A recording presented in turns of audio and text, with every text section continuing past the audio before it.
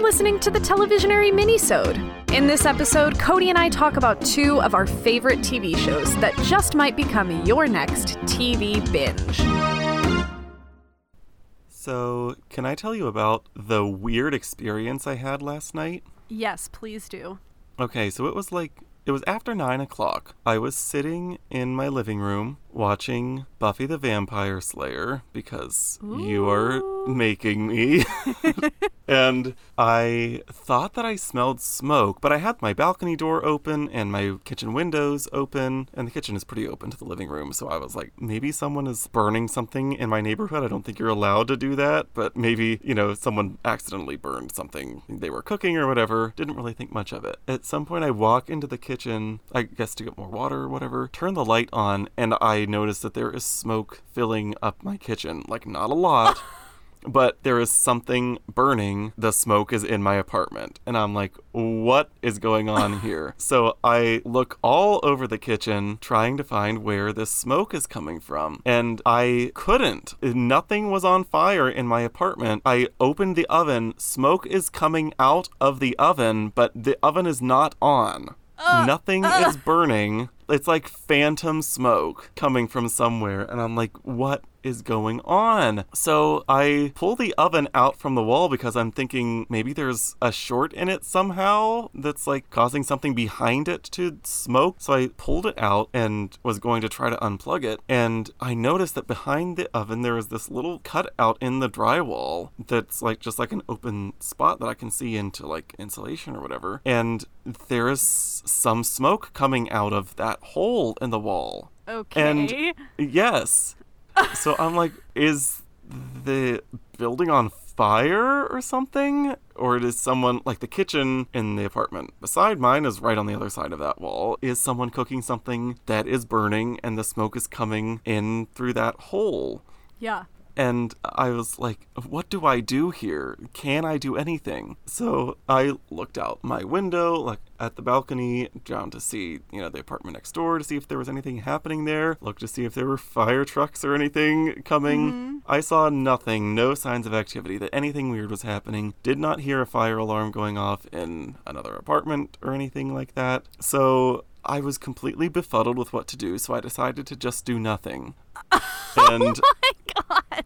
So I pushed the oven back against the wall, and I was like, it's not on fire in my apartment, so I'm just going to turn my fans on in the kitchen, try to blow this smoke out of here, and hope that everything is fine. And guess what? It was. I don't know where that smoke was coming from, but it stopped. I blew all the smoke out of my apartment, and that's the end of the story. Hopefully it doesn't happen again.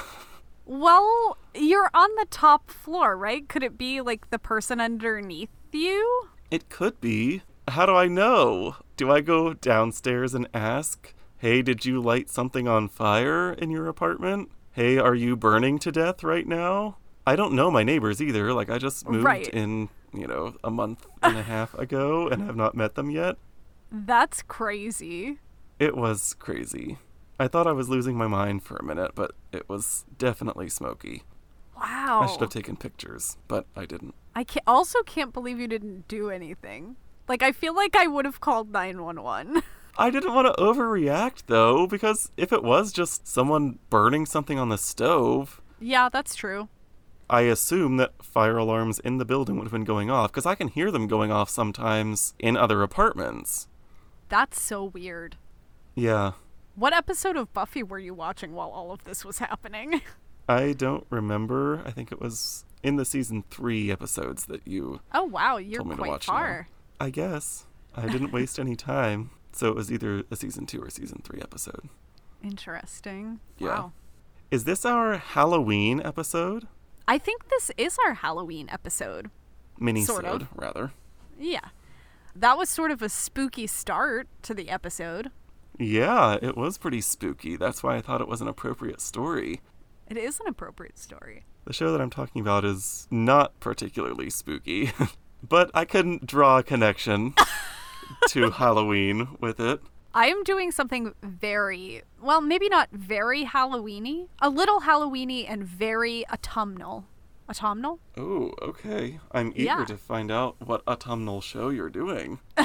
Well, would you like me to just jump right into it? Yeah, go right ahead.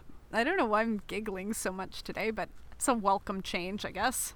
Okay, so this is probably the most I've ever written down about a minisode, so I do have notes that I may need to look at, just because I want to do it justice. This is one of my favorite TV shows ever. The TV show that I'm talking about today is Over the Garden Wall. Have you heard of it or watched it?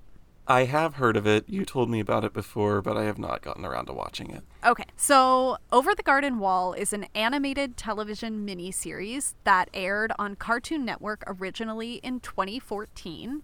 Each episode is only 11 minutes long, so it's a very quick and easy watch, and it's something that I watch every single fall now. I think this is like the third year in a row that I'll be watching it in the fall, so I guess I haven't been doing it for that long, but it is a tradition in my household. It feels like a forgotten American folk story, and really encapsulates the feeling of fall for me. Like, just watching it, even though when I watch it in Texas, it's still 98 degrees outside and the leaves really never change color here, I feel that, like, crisp feeling of fall. I feel like things are kind of spooky, kind of feeling lonesome, and I don't know. It has a real mood to it. So the basic story is this. It centers on two half-brothers. Wirt, who is a teenager, he's very nerdy. He likes writing poetry and playing the clarinet. And his younger half-brother, Greg, who is very carefree and, like, naive and just a little kid who's kind of down for anything and doesn't really let anything get to him. And so these two half-brothers find themselves lost in a wood that's called the Unknown, and they are making their way through this world trying to find their way back home. And while they're there, they're being stalked by a beast called the Beast, and he is trying to capture them and kill them, essentially. There is a woodsman who occasionally helps the boys, but you're not really sure if the woodsman is all good or all evil because he also has sort of a relationship with the beast. There's a bird. Well, she's a girl who's trapped in a bird's body, Beatrice, who swears that she can help these two get out of here. And a little frog, he doesn't speak and he doesn't really have a name. Greg pretty much just tries to give the frog a name the entire series. And the frog is often getting lost, and then it gets kind of the boys into trouble. So each episode is just kind of a little vignette on their journey. They go to, like, all these different towns. The first episode is probably the most, like, Halloween-y. They go to, like, a town where everyone's head is just a pumpkin and there's dancing skeletons and stuff. There's all sorts of different things. Another highlight is they stumble across this, like, guy who got really rich making coffee, and he lives in a giant mansion that's so big that he can't even, like, find the edge of it anymore. And so the boys go and they pretend that they're his long lost nephews because they need money. They need, like, one coin to, like, ride a ferry somewhere. So it's all just sort of whimsical and nice, and the imagery is very inspired by, like, turn of the century, post-Civil War kind of steamboat era stuff. So it's really beautiful. I know they drew a lot from postcards that were made around that time. And without spoiling anything too much, by the end of the series, like the last 3 episodes or so, you find out that these boys are boys from our world, the modern world, who were out trick-or-treating, and then they were in a graveyard telling spooky stories, and the police came, and they ran over the garden wall and found themselves in this unknown world. So that's basically it. It's just very cute. It is honestly pretty spooky for, like, an animated series. And it was originally pitched as a regular series, but the creator really loved the idea of just doing something pared down that had an end in sight where they could really focus on making it high quality, and I think that it shows through. Like, it's beautiful, so beautifully animated. It's got a really great cast. Like, Christopher Lloyd does a voice in it. Elijah Wood is one of the main characters. There's someone else kind of famous who does like a voice in it. So they got really good actors for it. And it was also supposed to be a lot spookier when it was originally pitched. There were going to be like skinless characters and a lot more scary imagery, but it got pared down a lot over time. And I'm kind of glad it did. I think it's spooky enough by omission almost. We didn't need to have like really, really scary stuff animated, but I would highly recommend it. It's an easy watch. You could watch it all in under 2 hours, or just space it out, like watch an episode every couple days, and it really just gets you in that fall spirit. And it's just a nicely crafted series that's pretty much perfect.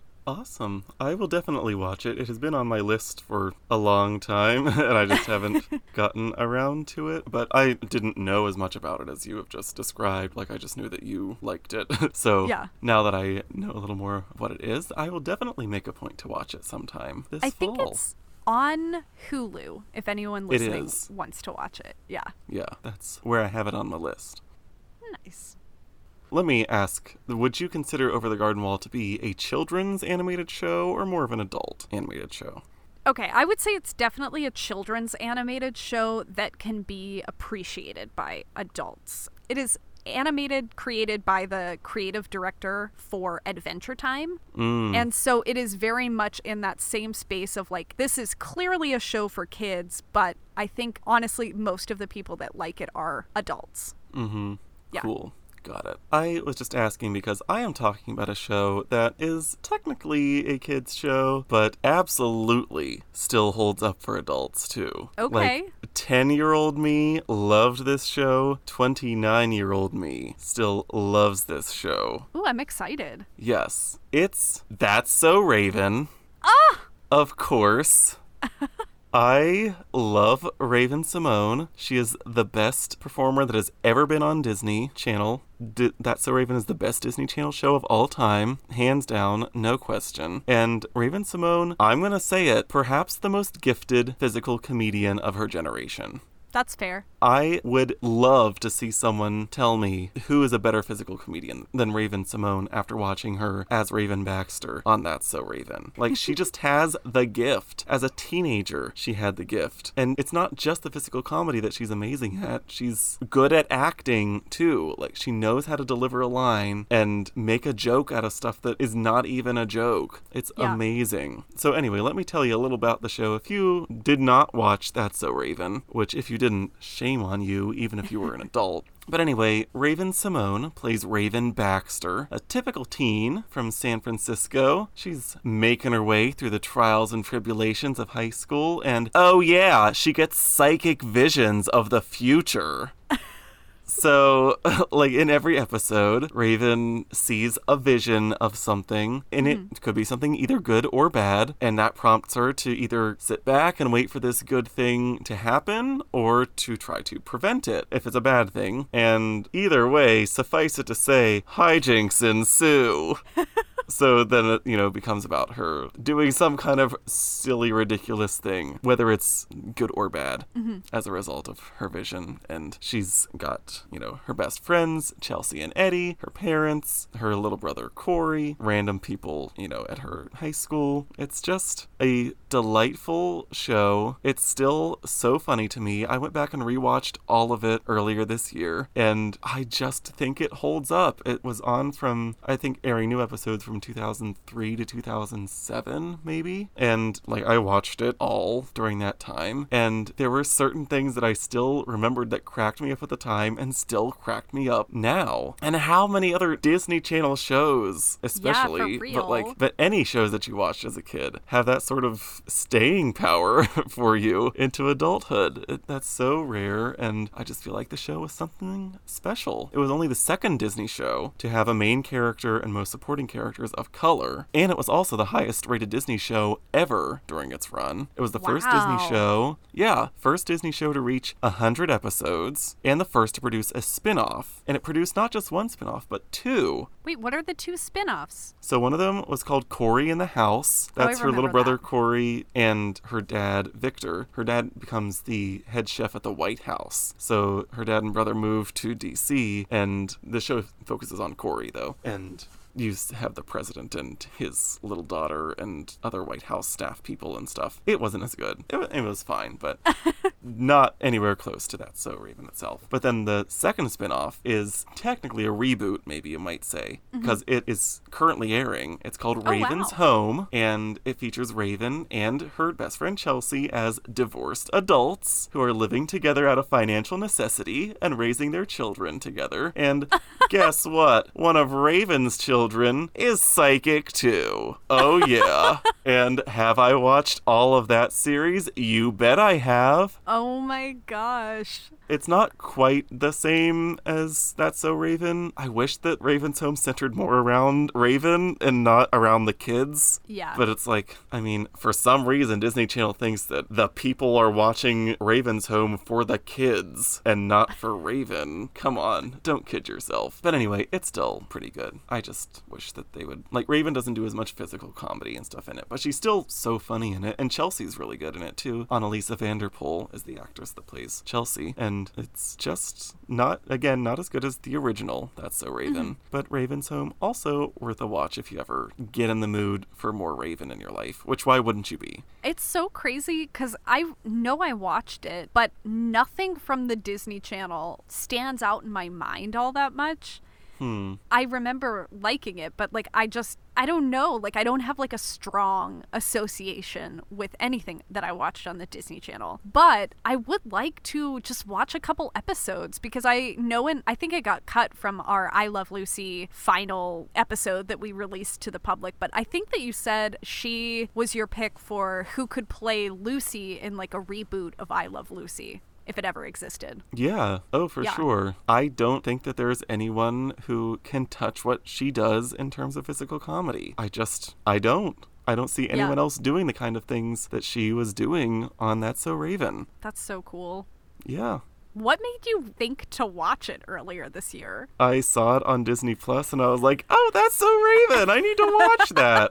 Okay, I was wondering if you just like couldn't stop thinking about it or something. I mean, I've never stopped thinking about it. My Christmas present from my friends Aaron and Alyssa, one of my Christmas presents, this wasn't the only thing they gave me, but they gave me their Disney Plus password because I didn't have it for myself.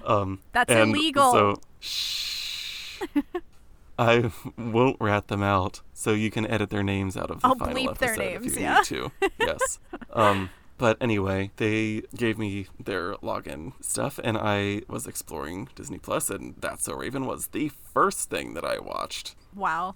Yeah. Amazing. Mm-hmm. That is a good Halloween show as well, because it's a little psychic. Right. Although there was one Halloween episode, well, at least one that I can remember, where Chelsea was wearing a button. Like, Chelsea was a vegetarian, and she was wearing a like no meat button or something that had a cow on it. And Raven was making some kind of like witchy potion for something. I don't remember why. But anyway, Chelsea's button fell into the potion, and she and Raven drank the potion, and it turned them into cows. That was a low point for the show. But anyway. To bring it full circle to Buffy the Vampire Slayer, I always felt like the Halloween episodes were either a real high or a real low for the season. And there is definitely an episode earlier on where Buffy tries, basically they all become their costumes. And so she becomes like an 1800s rich lady. And so she has this really bad accent the whole time. But anyway. If you guys are enjoying what you're listening to, go ahead and share this episode with a friend. Follow us, subscribe to us, do all the things. And we don't say it enough, but thanks for listening. Yes, we appreciate all of our listeners, and we hope if you are listening to this before Halloween, that you have a happy Halloween. Ooh. And if you're listening to it any other time of year, have a nice, normal day. Yep. Bye. All right, bye. Thanks for listening to Televisionary. If you like what you heard, share this episode with a friend. You can follow us on Instagram at Televisionary Podcast, and don't forget to rate, review, and subscribe wherever you listen. This episode was edited by the wonderful Brenna Pollock. Bye.